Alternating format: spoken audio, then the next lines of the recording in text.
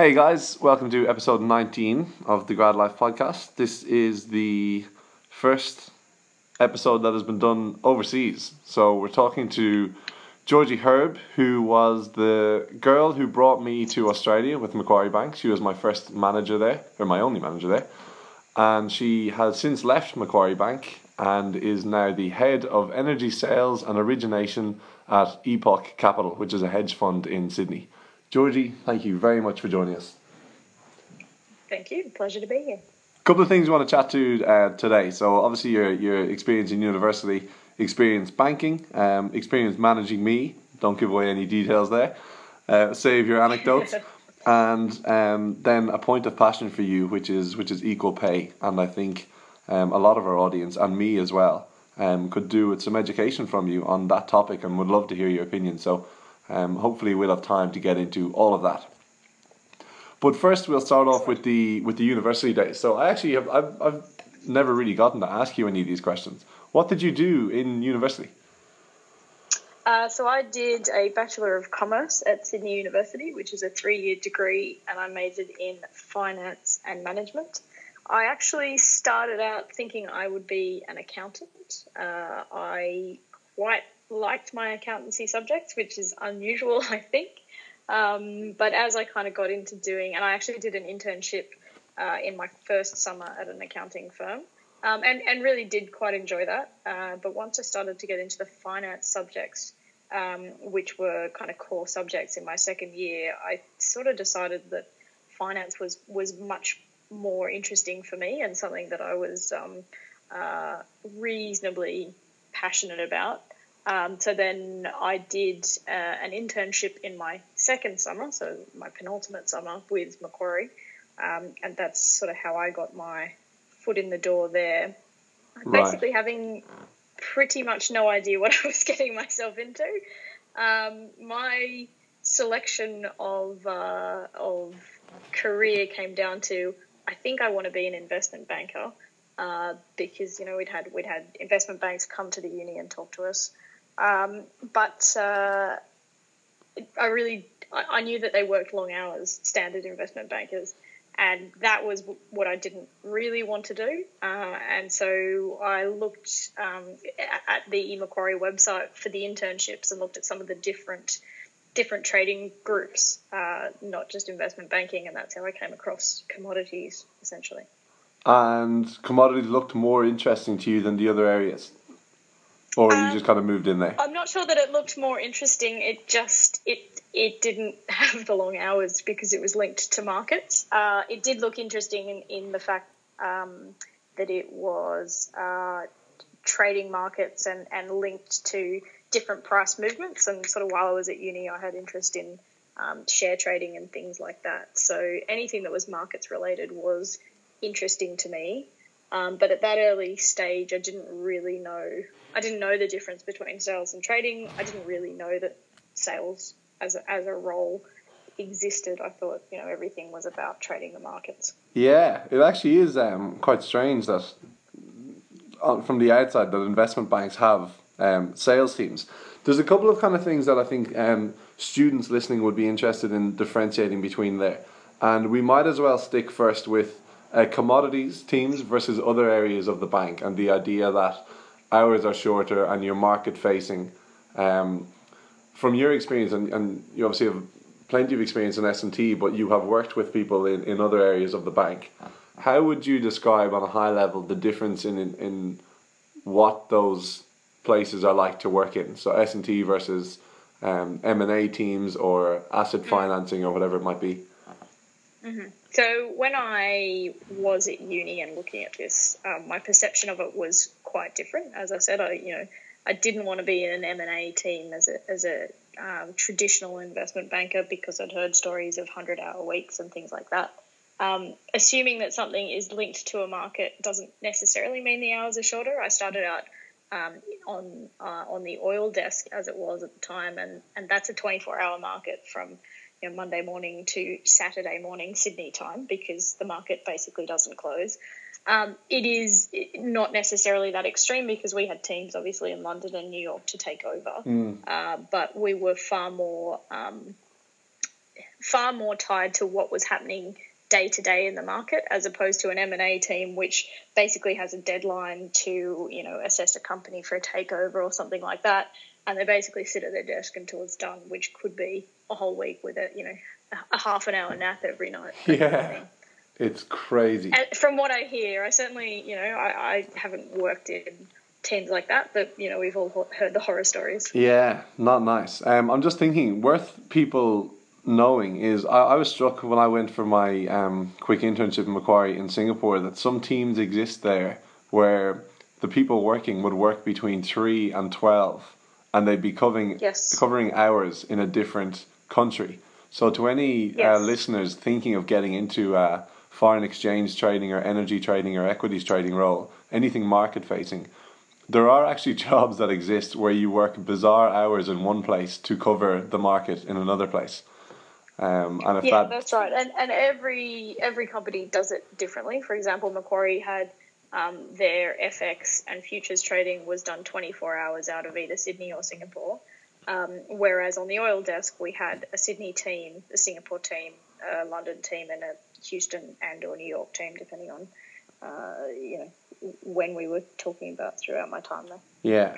And another differentiation I was interested in hearing you talk about was the idea of finance versus accounting. And in making that decision, could you describe the difference in what each of them did for you? So some people on a high level would look at finance accounting and they'll almost put them in a similar bracket because they're dealing with numbers and books and all that sort of stuff. But they actually are extremely different. What was it about finance that did more for you than accounting? Well, I think accounting is really looking back at what happened and allocating different transactions to different accounts, essentially. Looking at what has happened over the last month or the last 12 months in preparing financial accounts so that you can see the health of the company. And so it's a very important thing to have. But really, you are looking at transactions that have occurred. I used cash to buy this factory. How do we account for that, essentially? Whereas finance is much more, and it is very broad. But the way I sort of think about it is, it's a way to assess financial risks and manage those financial risks. Things like derivatives. Was obviously what I was quite focused on in terms of sales and trading, but also things like how do you value a company if you're going to buy it, so that's your M&A side of things. How do you value different assets? Can you lease them or buy them? All sorts of questions such as that are more finance questions than accounting questions. Yeah, and finance might even have a bit more room to be creative within. As well. I look at it much more, and this is not to say accountants don't solve problems, but they're problems of a different nature. Yeah. I look at my job as why I like my job is I get to solve customers' problems. Essentially, they'll have some sort of business risk or need that needs to be dealt with, and I kind of look at that and come up with a way to fix that for them. And those are the interesting things that I do, as opposed to buying and selling at 5 cents difference. That's the bread and butter. But the interesting things are problem solving. Transactions. Finance people might look at finance with one color. There are so many different areas to finance and so many different ways in which one can be creative within finance. So, like, I've even just out of interest been reading about private equity and that sort of stuff recently. And reading about Michael Milken creating high yield bonds or junk bonds in the 50s, and then who's that guy, Henry Kravis, basically creating leveraged buyouts, and that became an enormous industry. And then everyone involved in, unfortunately, the 2008 crash, while it turned out terribly, they were quite creative in looking at credit default swaps. There's a lot of creativity, yes. Yeah. I mean, look, a lot of these things can go both ways, and that was horribly managed. But there is creativity in how they kind of came up with those instruments and turned it into an enormous industry. Absolutely. I think when I was applying for internships at uni, I had no idea of firstly, of the different types of finance. I mean, you do a few different finance subjects, and certainly derivatives was one of the ones that most interested me.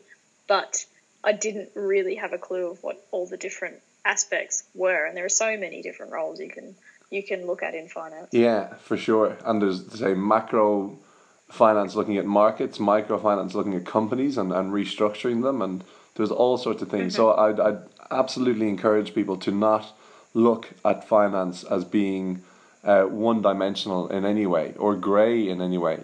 There's so many dimensions, and it's actually quite colourful or conducive to creativity and very stimulating. So definitely worth people looking into that and not kind of writing it off. Now, you left uni, you went straight into Macquarie, right? Yeah, I started at Macquarie before I left uni. So I did my internship, which was, I think, 10 weeks over summer. And I was offered, actually, an interesting point. I was considering doing an honours year, so a fourth year of uni.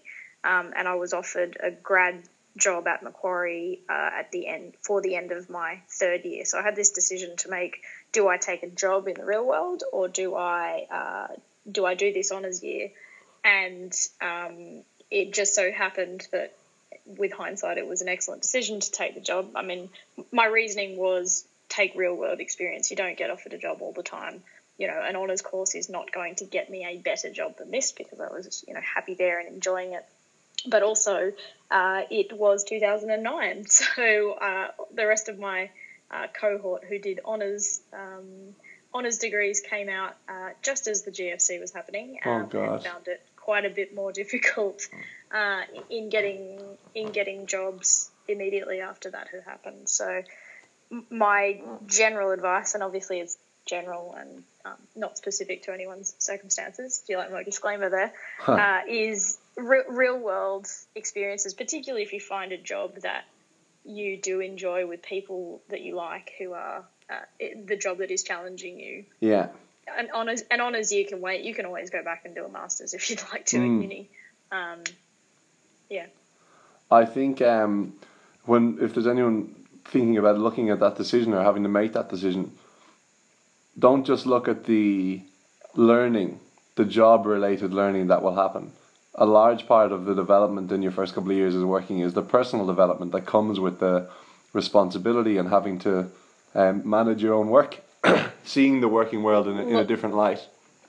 Exactly. Learning how to work is by far the bigger component, as opposed to learning how to price a call option. Because exactly. Basically you come out of uni and you've been guided by teachers. And I remember sitting with my, I guess, cohort of interns, and we got to the end of our 10 weeks and we're all sitting there saying, we'd really like some more feedback on how we've done. We're so used to being assessed, but you don't necessarily get that constant feedback in the work environment. No. You have to either seek it out or wait for your review, depending on your manager's style. But we were expecting the HR person organising this internship to tell us how we'd all done and to give us feedback, and it doesn't work like that. Yeah, it doesn't happen like that. I remember the thing that freaked me out the most was that there was no semesters when I started, and I was thinking, God, it's just this. You definitely don't get 4 weeks off at every semester.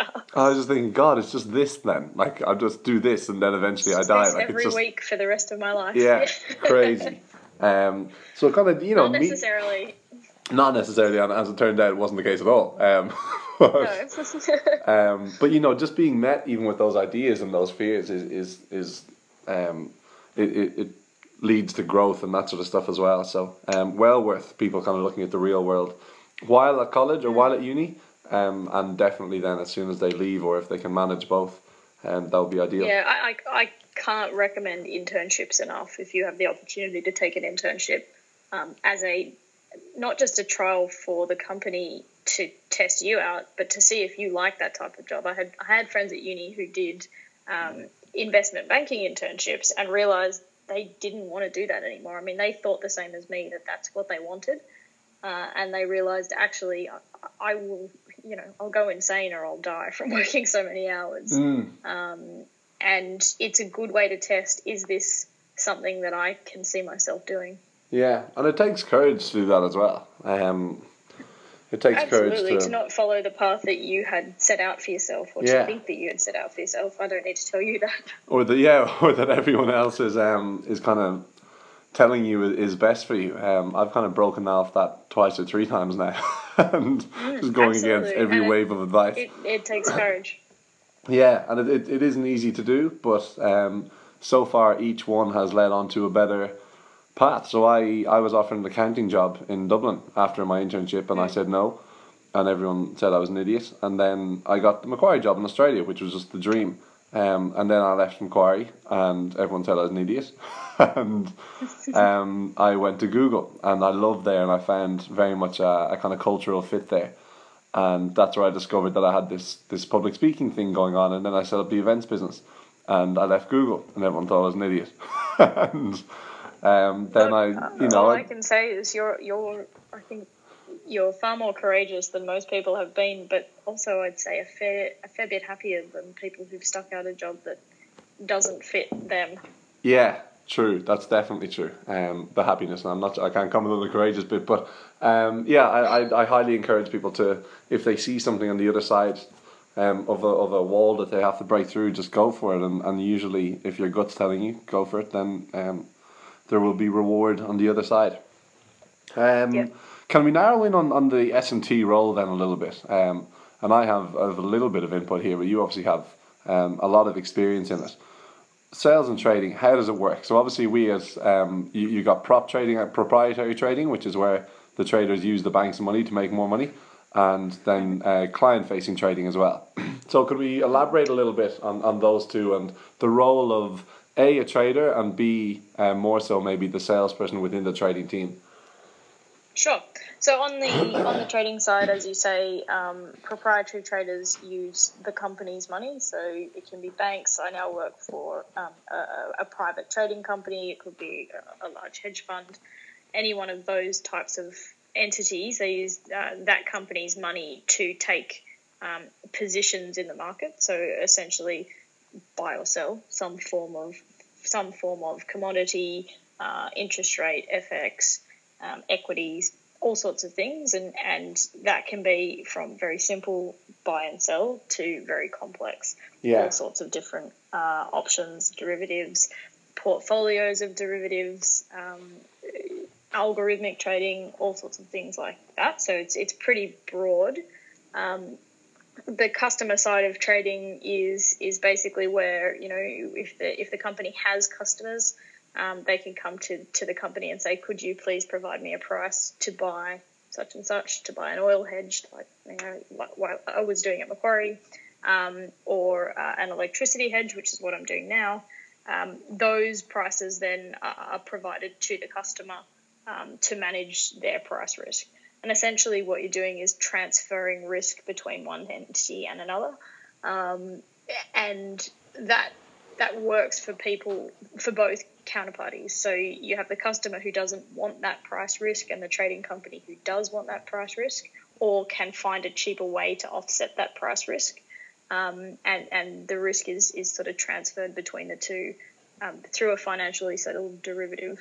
I don't know if we want to talk in that much detail. No, I think that's a good amount of detail. But if we look at it maybe on a really high level, where you've got an airline, say the biggest airline in Australia, Qantas, and or the biggest airline in Ireland or England, Aer Lingus, Ryanair, whatever it is. They run, let's just say for simplicity, 100 planes, and each of those, I don't know these figures at all, but each of those planes goes through, let's just say 1 million barrels of fuel oil, jet fuel, a year. Mm-hmm. And we'll just call that oil for simplicity, not jet fuel, oil. Sure. So they say, God, I'm going to have to buy, they say in January, God, I'm going to have to buy 1 million barrels of oil for this year. That's a lot of oil, and the price of oil last year went between 50 to 80 to 20 to 60 to 70. So I don't know how much this is going to cost me, and I can't manage my cash if I just buy it at the spot wherever it is, Exactly. So then they go to a bank or a trading house, and they say, guys, I have this problem. I can't manage my cash if I trade at the market. What does the bank then say and do for them? So basically, as you say, they have the choice between buying their fuel every day when their planes fill up at the price think of filling up your car at the petrol station Yeah. at the pump price. They can buy that every day, and that gives them zero certainty at the beginning of the year as to what their profit margins might be. If that price doubles or triples, they can't put up their seat prices by double or triple. They have to either wear that margin or try and pass it on somehow and risk losing customers. So what they'll do is they'll take an estimate, firstly, of what their customer numbers are, to seat sales, essentially, so that they can understand how much fuel they will need to burn. If it's 1 million barrels in a year, they would come to a bank or a trading house to say, can you provide me a hedge for this? And they will specify how much they want to buy over what period. So, they might say 100,000 barrels per month is what we consume. Can you please give us a fixed price, essentially? So then you have a derivative, which is purely a financially settled set of cash flows, essentially, an agreement between two parties to say, I will pay you this amount, so a fixed amount, and you will pay me a floating amount, which is essentially a version of the pump price they would have to pay otherwise. So the airline says, I'd like to know a fixed price, and, say that's $60 a barrel. They will pay the bank $60 a barrel for every barrel that they have hedged, and the bank will pay them the floating price, so the daily settlement price. They'll take an average over the month, and they'll essentially net off the two payments. So what gets paid is the difference between the two. And that means basically because the bank is paying the airline the floating price, and the airline still, when it fills up its planes at the pump, has to pay the pump price. But basically what it's doing is offsetting the floating price with the bank as opposed to its fuel supplier. Mm. Does that make sense? Yeah, and by doing that, they manage their risk and enable themselves to kind of make their projections and exactly. They can lock in their profit margins. They have far more forecastability and certainty. They won't hedge every single barrel that they use. They'll decide a reasonable percentage, and it gives them future certainty on those cash outflows. And when a trader is at his or her desk all day, they're just completely on, because anything crazy can happen on the market at any second. They're just so alert and on and focused on this one thing, so they can't be the ones talking to the airline and kind of sorting all that stuff out. And so banks hire. That's exactly right. So the trader basically is at the screen all day. So whenever, during the hours that the market is open, someone needs to be there in case things move. Yeah. So they tend to. We don't let traders talk to customers, is what we say, because they are they're very focused on what it is they're doing. So they tend to not necessarily pick up the phone when it rings. They will be speaking to brokers or looking at screen trading prices. Yeah. And they really can't take their focus away from that.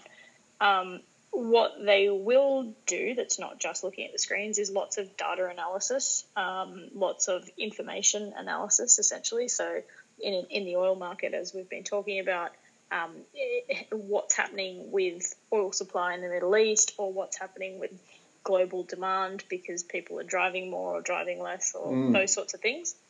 And those are the things that make the market move. So those types of different types of analysis, also lots of number crunching. Generally, it's a fairly numbers heavy role, trading, and those are the sorts of things that traders will look at. Yeah, and then because they can't talk to customers, the banks have to hire these salespeople to kind of stand between the bank and the customer and deal with, say, the airline who has the problem. Talk to the airline and say, hey, what's your problem? What are the numbers? Like, how many barrels do you need here? How can we work it for you? And build a relationship. Exactly. A lot of it is relationship management, right? Exactly, and that's what I do. So on the sales side of things, sales and origination is kind of how I would group those two together. It's relationship, customer focused. It is not just giving the customer a price, but it is understanding what their risks are, how best to manage them. There are all sorts of different things that you need to put in place in terms of legal documents, understanding who the client is, who owns them, what they do.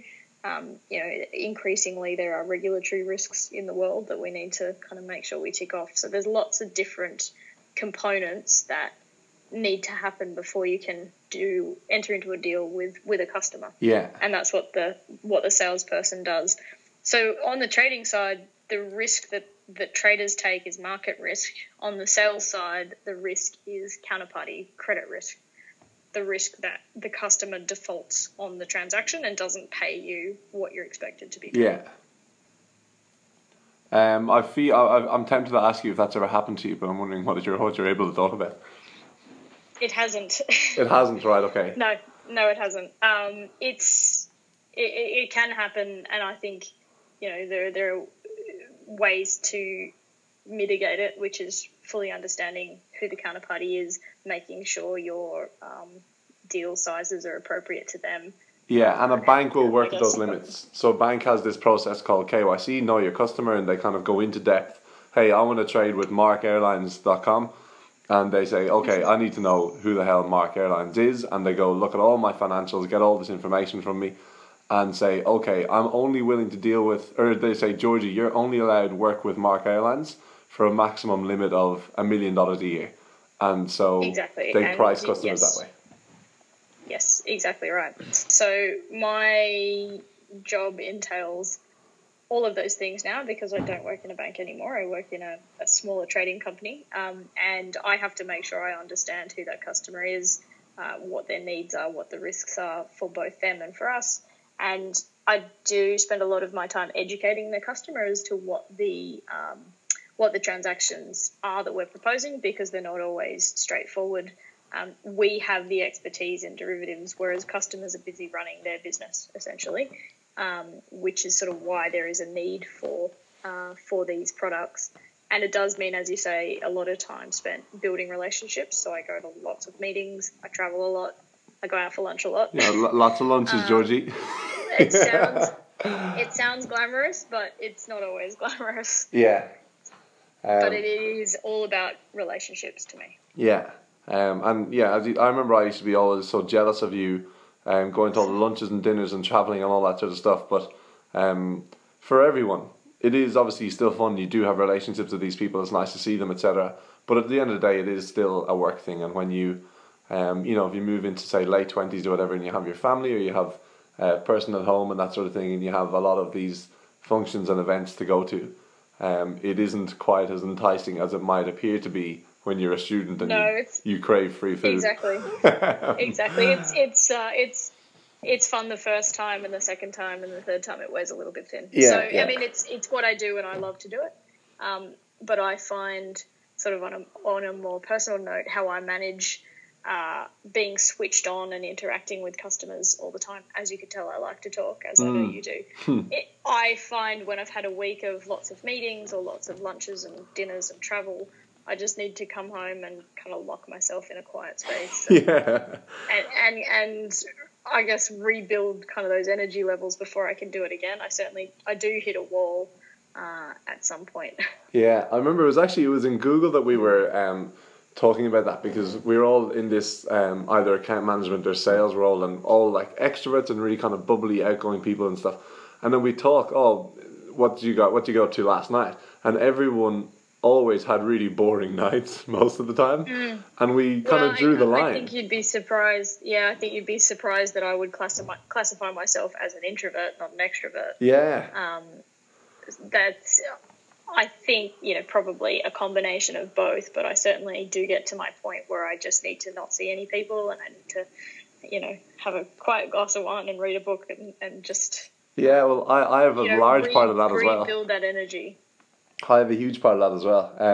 But I remember we were saying that, because our jobs are so social, we need to be unsocial and recharge in the evenings. I think so, and I think very different if, you work from home every day and you don't talk to people as much. I think I would find that difficult in a different sense. I would crave the interaction with people. Yeah, well, that's what I'm in now, and yes, you do crave the interaction very much. So... anyone looking at this or listening to this now and they think this would be actually a really cool job and they think they'd be suited to it, etc.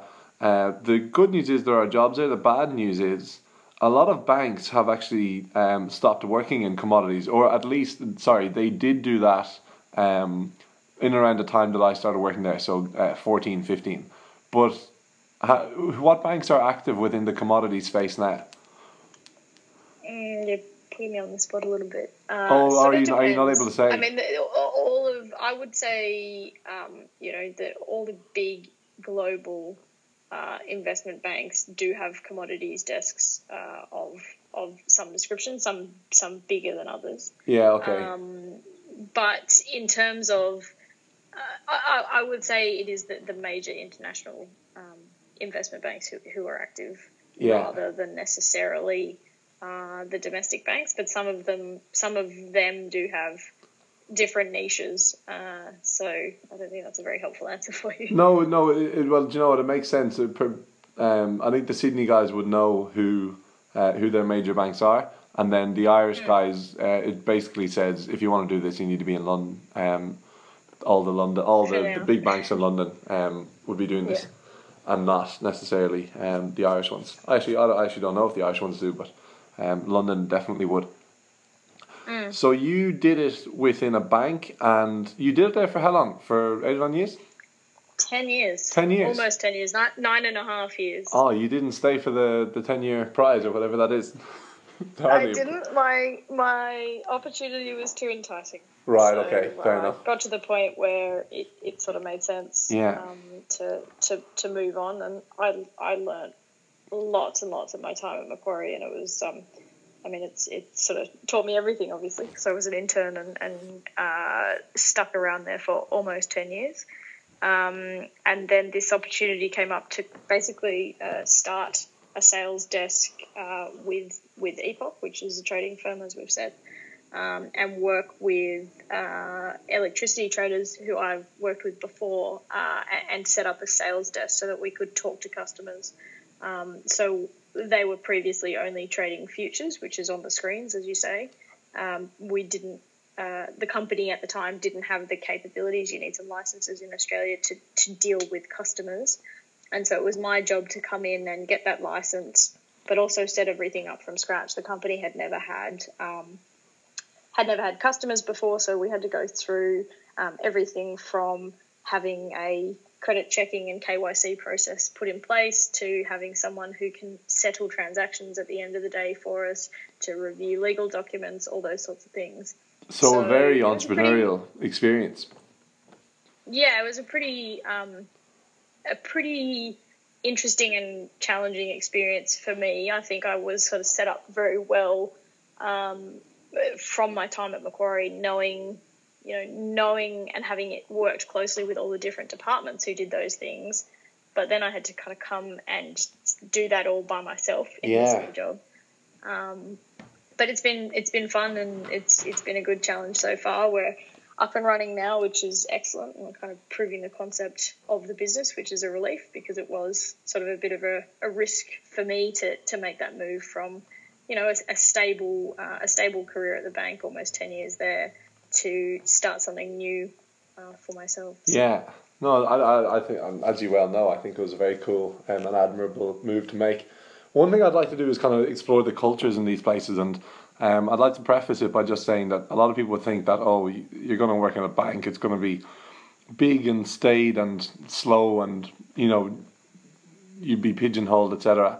I actually found Macquarie to be quite the opposite, because sure, it's huge, there's lots and lots of teams and things going on there, but most of those teams are, well, I can't say most, but some of those teams are quite small, and they do big things. So our team was about 8 people dealing with, Australian oil and electricity and different things. So within the big bank, you have small teams doing big things, which means you have a lot of entrepreneurial freedom there. And if you see an opportunity, you just kind of go for it. Sure, there are clearances you need to get, like KYC or whatever it might be, that might be slower in a big bank than in a small place. But in terms of your ability to exercise on opportunities that you see, banks can actually be quite liberal or kind of let you go after them, really, Would you agree? Yeah, I think obviously I can only speak about my experience at Macquarie. Certainly it was there was a very entrepreneurial spirit there, as you said. It was, if you can see an opportunity to make money, go for your life, essentially. Not run at it without any limits, but these are the processes you need to go through to get that up and running. Yeah. But it is your idea, and you can run with it, and you can push it through if you see an opportunity there. As I said, I don't really know about other banks specifically, but certainly investment banks who are successful at all sorts of different things have gotten there somehow. And usually it is because they allow you those opportunities to be creative, as you said earlier, and come up with ideas that work for your business. Yeah, and you obviously had a great example. You did that yourself. With your project, do you want to talk about it, or is it? I'm so unsure about what you're able to talk about. The one with Luke. Well, so that's sort of basically how I've come to be in this new job. Is that what you mean? Yeah, well, you basically discovered / played a role in creating a market that never existed before. Not so much never existed, but just I think is probably underserviced in some sense, in that the customers who we're sort of speaking to, it's a bit of a different niche to what other people were doing. And I think what we've done is taken our company's strengths, which are obviously very different to a bank, and there was quite a bit of adjustment for me to figure out how things work in a much smaller place, where I kind of have to manage everything, but also we have a much smaller balance sheet, which means we can do things differently rather than tackle big long-term things such as a bank would do.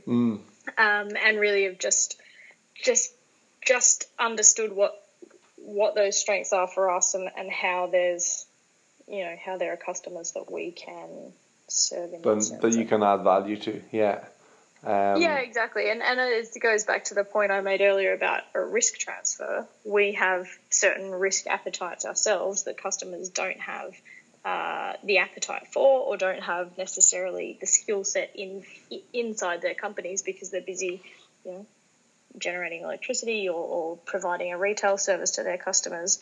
And that transfer is valuable for both them and for us. Yeah.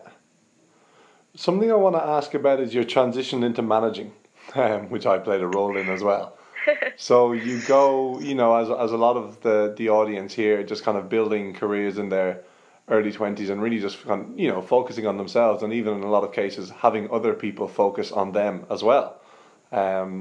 And all of a sudden then they're given the responsibility to A, do their own job and grow in that, but B, focus on someone else at the same time and help them to grow and learn. How was that challenge for you? Well, my first management experience, as in me being a manager, didn't go so well. We had a grad. This is not you that I'm talking about, for your audience's sake, as you well know, and that's the truth. We had a grad on our desk who was extremely smart, but just didn't really fit in terms of how do I put this? He had a certain level of arrogance, which I think, and entitlement, which meant that he didn't want to do the work, essentially, is how I put that. Can I actually, can I just say that I was told about him, obviously, a fair bit, and the lesson I kind of got from it is quite a common thing, and I think someone brought it up on the podcast before. It's the idea that you land a really good job and you consider yourself to have won the game, to have completed the journey, and what you don't realize is that you've only just kind of made it onto the pitch or onto the path of the journey. You've been allowed to step to the starting line. Exactly. You haven't done anything yet. Yeah, so word of caution to any listeners, getting the best job in the world is you're invited onto the starting line. You haven't won the race. Yeah.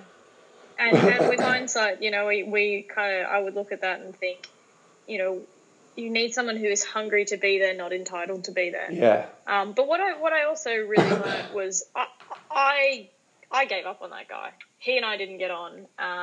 he because of that basically, and because of all sorts of things, and he was difficult for actually everyone to manage. So this is not to bash this guy, but it was what I learned with hindsight is I gave up on him pretty much immediately because I just shut myself off and thought, this is hopeless and there's nothing to be done here. Yeah. And so if I look back, did I really try and get the best out of him? Did I try all the different things that I could have? Probably not, because I'd decided in my mind, I can't work with this person. Now, that you're going to come across people all your life who you think you can't work with, and you have to figure out a way. So, it turns out it didn't work out with him. He left us before you joined. Yeah. But you will always come across people you don't get along personally with, or you disagree with their approach to things, and you have to figure out a way to make that work. And so that was probably one of my early lessons was don't shut someone off and don't give up so quickly on a person just because you don't see eye to eye. Yeah. I guess you're dealing probably with two things as a manager, attitude and aptitude. So absolutely. Do they want to do it and can they do it? And they're two very different things. And if they... Absolutely. Like the first thing I guess you kind of need is the attitude, because if someone is going to teach you the aptitude, you need to have the attitude to hear it and listen to it and take it in. Exactly. Because I think when you start off as a grad, uni teaches you, proves that you know how to learn. Doesn't actually really teach you anything of value. There will be some things that are useful to you, but most of the things you need in your day-to-day are taught on the job.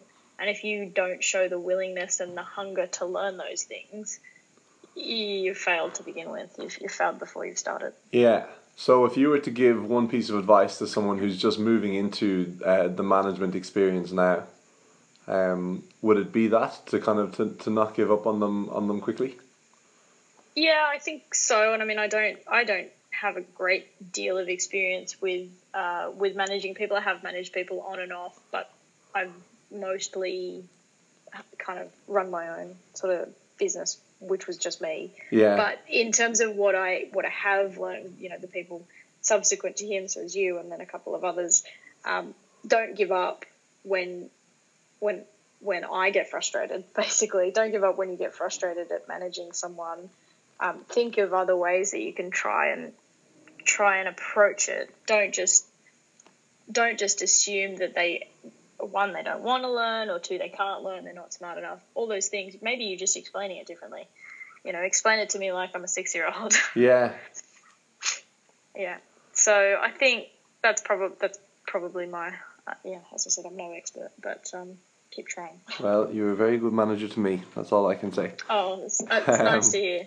Well, I think there was one other point I was going to make in terms of it's always easier. I mean, you and I get on very well and did get on very well. It's always easier when you're managing like-minded people and people that you personally like and that you get on with. But I do think you run the risk in hiring someone who just looks like yourself, or sounds like yourself, behaves like yourself, thinks like yourself, that you end up having people who just reflect your own ideas. And we'll talk about this a bit later on in terms of diversity. Yeah. But, just because you don't get on personally with someone or disagree with their approach to things, maybe that's a good thing. You don't need to get on with them. I listened to something recently that was, you don't need to like someone, but you do need to trust them to work with them. Yes, true. And those are very different things. There's also a thing that I believe in, an idea that was actually given to me in relation to kind of internal, like personal stuff, but something that I think really directly transfers to the operation of a team, which is creative friction. And if you and I think very differently and are working on something together, we could end up in going to blows, or we could just one would just keel over and let the other's idea flow through. Or the third option is that we land on this sweet spot where our ideas collide, but work together and we have good debates, etc. And through our differences, we come up with an optimal solution. So Yeah, if you can you come up with some answer that is better than either of them. exactly, yeah. So if you can kind of strive for that sweet spot of creative friction, you're probably onto a good thing. Um, and yes, let's move into this idea of women in finance and well, so talking about diversity, the whole umbrella. But I'm interested in hearing about women in finance and um, finance is probably known to be an environment or an industry that is less women friendly than others. And you were the only, let's see, not on a floor of 200, you were maybe one of about 10 women on the floor? One of three in the front office, meaning client facing. Yeah. And the only until 6 months before I left, I was the only woman in our team. Yeah. And towards maybe in the last year or so, I think there were maybe 4 or 5 in front office roles, so trading or sales roles. Right. Okay. Good to hear. But it's slowly improving. I'm back to being the only woman in the front office in my new job. I'm now not just in a finance company, but essentially a tech trading company. So we have a lot of high frequency and algorithmic trading in our business. So we're kind of at that intersection of tech and finance. Yeah. And I mean, this is something that I'm passionate about because it is my experience in the world is managing my way through essentially a world that was created by and for men. Yeah. That being finance, and you look around lots of trading floors, and this is not true of all banks, I'm led to believe. And I know people are trying to change this, and there's lots of women in finance type things, and I'm trying to change this personally as well as to how can we get more women applying for these roles at the grad level to begin with, so that when we get further down the track, there will be more senior women around to put into these roles. I don't think it's a case of there just aren't any, the women who are there aren't good enough to be getting into the senior roles. They're just not there. Yeah. So that's sort of the starting point. Yeah. So what is the current status of women? Just in finance. I was going to say A in finance, B in the working world, but let's just say A in finance for now. Current status. Well, I don't think I have a finance specific statistic, but in terms of global gender pay gaps, depends on which country you're in the world, but it's anything from 15% to 25%. And then if you're looking at total remuneration, including bonuses, and you're seeing more and more of this in the UK at the moment with the mandatory reporting, it's 120%, 150%. Yeah. And that's not like for like pay discrepancy. That's average women's pay versus average men's pay, and that's because if you look at the CEOs and CFOs of the world, currently they're mostly men, and certainly in lots of tech companies and trading companies, the people who are paid the most by far are the people in the senior roles, and they are by and large men. Yeah. And so that's kind of where that problem is coming from, really. So that idea, because I've been reading about the UK mandatory reporting, and truth be told, I actually thought that that gender pay gaps were measured like for like, but they're using this on average system, which is a reflection of, as you say, more men being at the top than women being at the top. Yeah, because I think that's an issue as well, and I certainly, I think there's a number of measures that should be looked at. Like for like is obviously the very basic, most important. If you've got two people doing the same job with the same qualifications at the same level, essentially, their output is the same. Yeah, they should be paid the same, and that's not always the case. No, but we're talking about two separate issues. That needs to be fixed, step one. But in terms of the average, average male versus average female pay, that the next big problem is where are the women at the top? They're just not there. And that's a discrimination issue. So when you measure them differently, you're talking about different issues. When you measure like by like, you're talking about gender. You're talking about pay equality. when you measure on average, you're talking about discrimination? Yes. I think that's one of the reasons. I think absolutely discrimination is one of the reasons it doesn't happen. But also, I think one of the reasons is women get fed up, and I certainly have felt this myself in a male-dominated, high testosterone environment. It is tiring to be the only one who has the experience that you have in the world. And the only way that's going to change is people who are experiencing those things to speak up and tell people about their experiences, which is what I'm doing right now. Yeah. And also to get more women on the floor, basically. If there are more women on the trading floor, by definition, it becomes less blokey. Teams interact differently if you've got gender balance. For sure. You would have experienced when I was there. I have never been shy or quiet about raising these issues. And if someone says something subconsciously discriminatory, that is offensive to me, that no one else would sort of bat an eyelid as, I remember someone having said to one of the brokers, I traded that like a girl, and I just kind of threw something at him, and he looked at me and said, oh, yeah, I never thought that's... Yeah. I never would have thought that's the wrong thing to say, as if to say trading like a girl is bad. Well, here's a girl sitting right next to you. Are you saying that I'm less than you?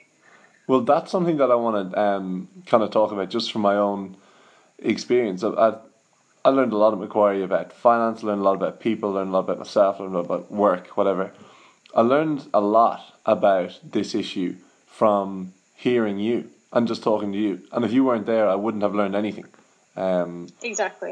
Exactly. So, but I want to encourage the guys listening to talk.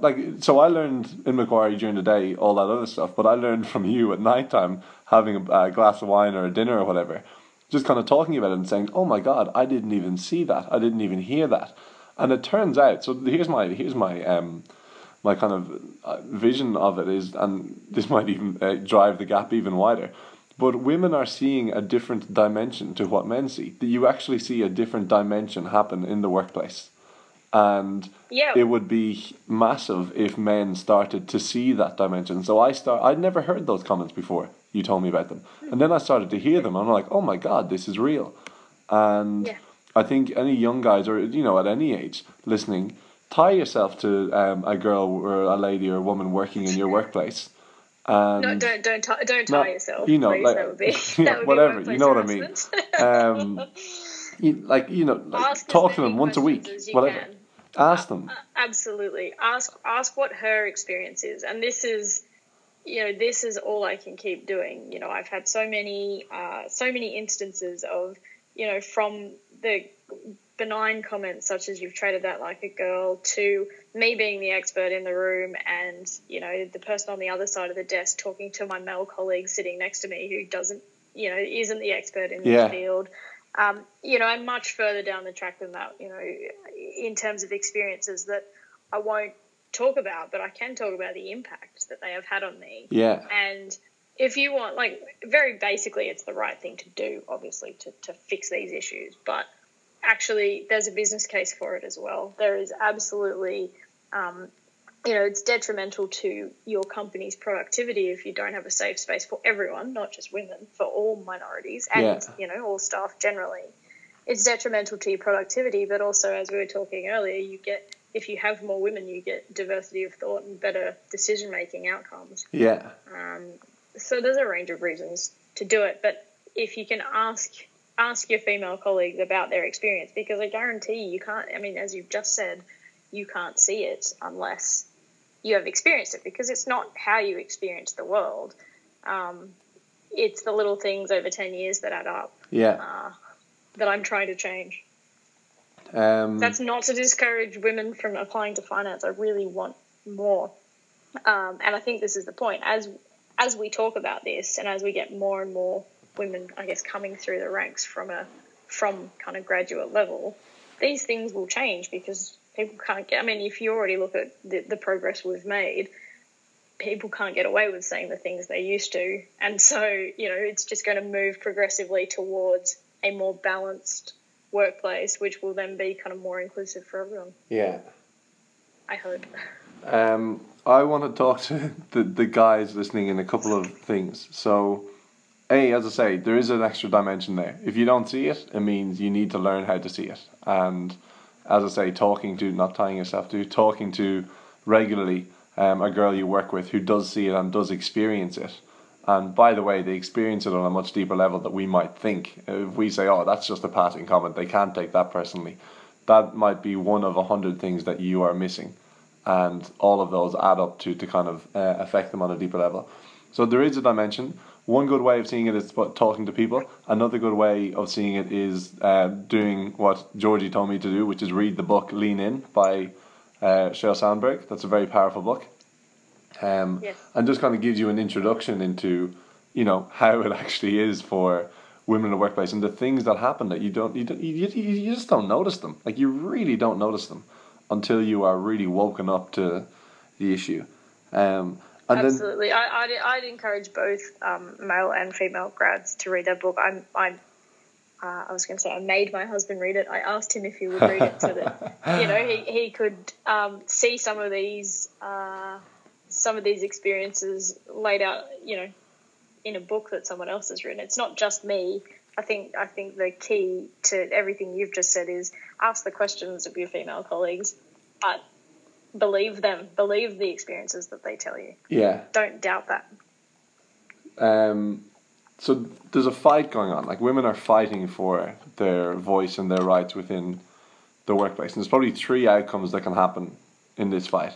The worst outcome possible, I think, is that men start fighting back and it just becomes an all-out fight for it. That would not be good. I don't think that's going to happen. Second option is they simply don't get heard and things just move on as they always have been, and that is absolutely a bad result as well. The best possible outcome is that men join in the fight and it becomes not about women versus men, but about women and men versus establishment. So the same way women and men have teamed up to fight things like unequal marriage rights or women in politics or whatever it might be, teaming up again to fight this establishment rather than fighting each other within it, I think that's the optimal outcome. And so this isn't a message to girls listening. This is a message to everyone listening to join in this fight and play the little role that you can every day in reading Sheryl Sandberg, in making sure that you are not a part of the problem, which a lot of us probably are or have been until we have been educated on it.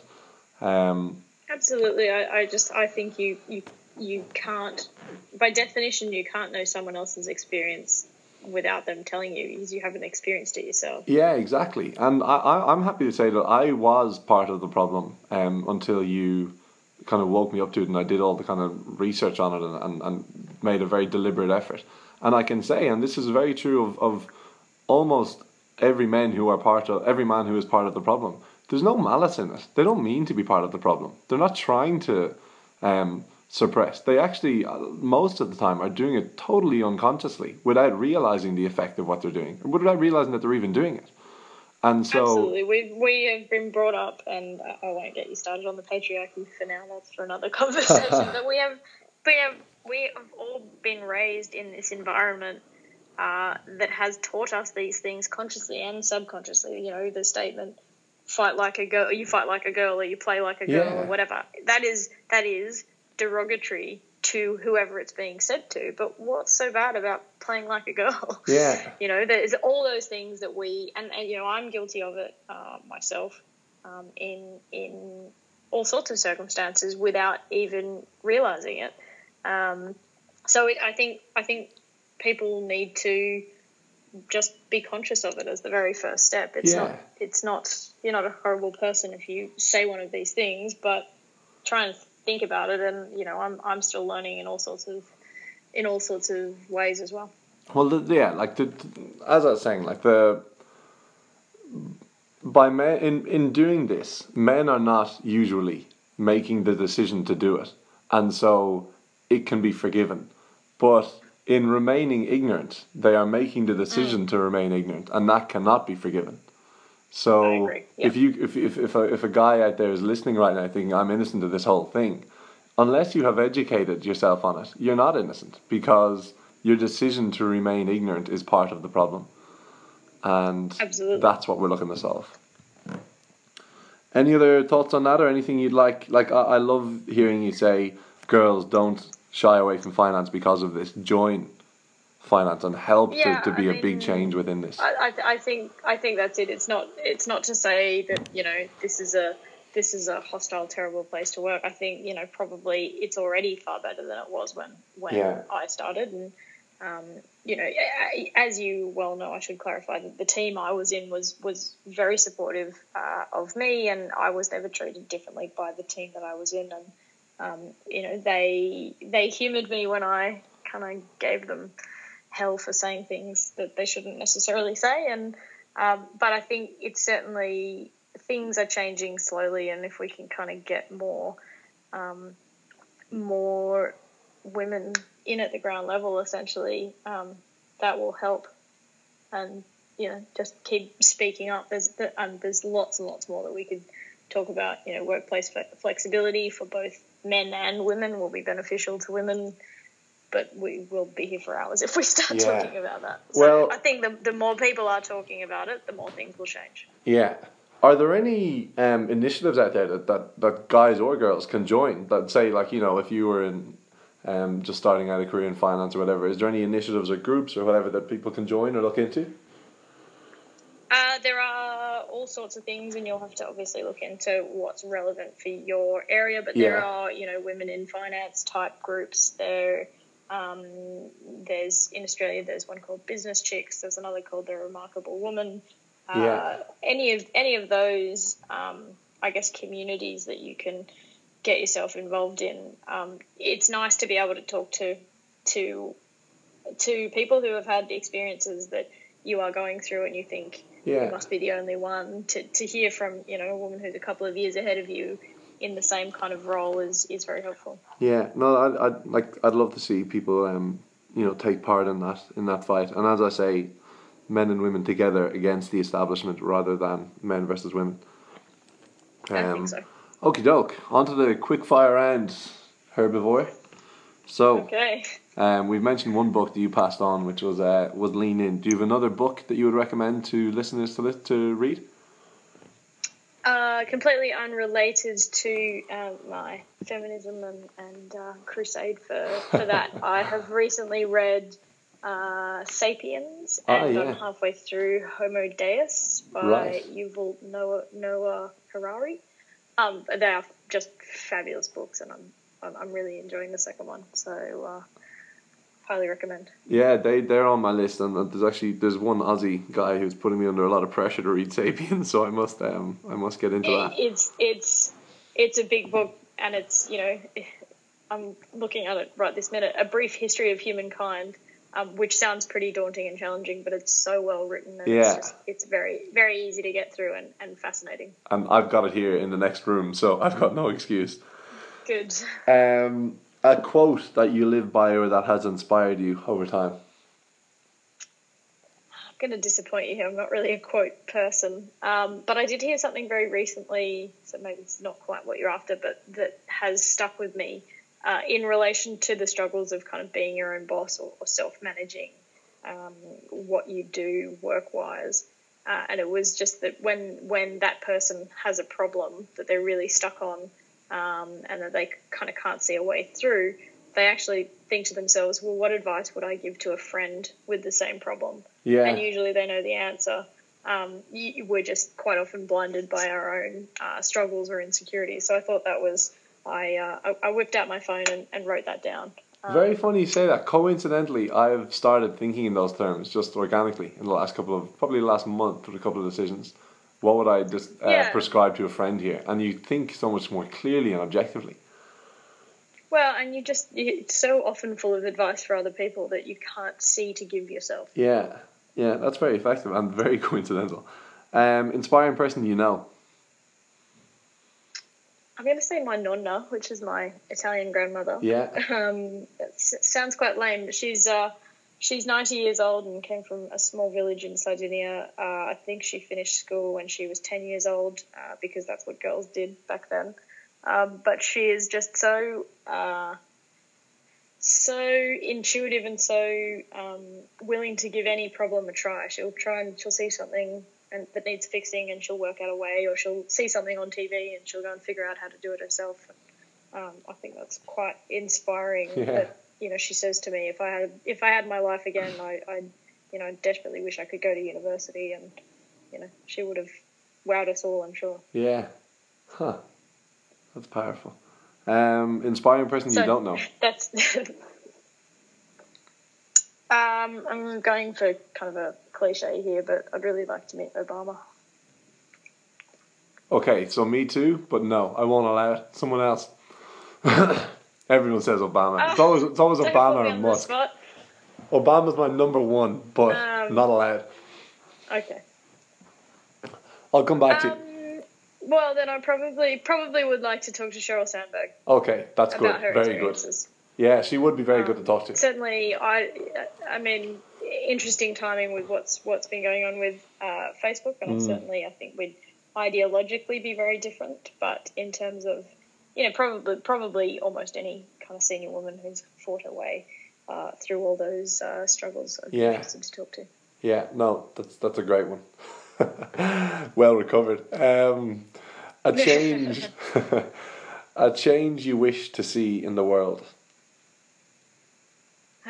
When I think about this, I find the world and the problems with it just completely overwhelming. So I think I'm going to have to think local and stick to the fight that I'm kind of going through at the moment and passionate about, which is, I want to see more women in trading and finance and tech, and see if we can kind of improve things for all of us. No, very good. There are far more important global issues, I know, than that. But but it's very good to try and change what I can. If everyone says climate, that's like it's the same thing as the Obama thing. I want to hear different original answers, so that's very good. Something you wish you did in uni. More statistics. Now that sounds very, very lame, but I've even got an exclamation mark next to my note on that. It's like more statistics, because you just need them so often in finance, and it's something that I wish I had better skills at. Yeah. Well, as the world... Boring as that sounds. No, well, as the world becomes more data-driven, being able to understand, translate, compile, paint a picture with that... It's only going to get more important. Yeah, exactly. So that makes total sense. Something you wish you did as a grad? Worried less. I worried far too much. Right. It's going to be fine. Yeah, agreed. Enjoy it. It's going to be fine. Lesson you have learned in work? Life is really long, and your career is going to be really long, and you probably won't just have one. So take a risk and try something that you're passionate about, or that you think might be the right thing. Don't stay with just the safe option because you think, you've got to stick to this career path you've mapped out for yourself. You're probably going to have 3 or 4. We're living so much longer. Yeah, couldn't agree more. Actually, I saw an interview with Jim Carrey recently, the comedian. Someone said, "Why did you become a comedian?" He said, "Well, here's why. My dad always wanted to be a comedian, and instead he played it safe and was an accountant. And so I decided I was going to be an accountant. But then I saw my dad get fired as an accountant and fail as an accountant.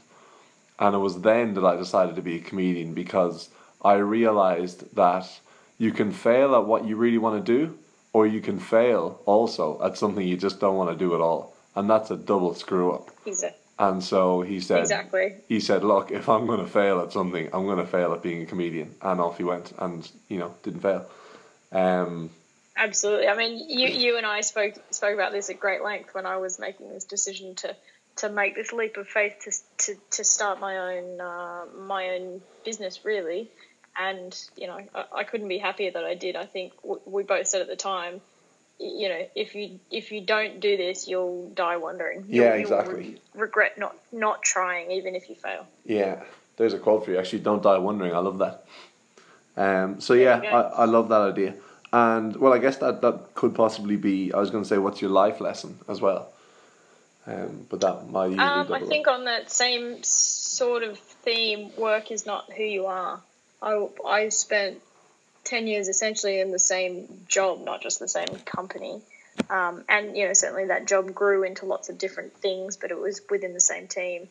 And I was quite worried. I'd created this persona for myself as, a Macquarie banker who wears business suits, blah, blah, blah. And I was quite worried as to what I'd find out when I stepped out of that office and took 3 months holiday and then had to start something from scratch without the safety net. And turns out it's okay. Work is not everything that you are. Yeah. No, love that. Okie doke. Well, thank you very much for coming on. That was brilliant, and I love that we've kind of introduced this issue of women and work into the the grad life medium, as it were, because it is very important, and I'd love to see grad life be a force or a platform that people can come and help change it. So thank you very much. Thank you for your time. Thank you for your input. I'm glad we've introduced it as well. Yeah, absolutely. Best of luck at Epoch, and thank you. Thank you.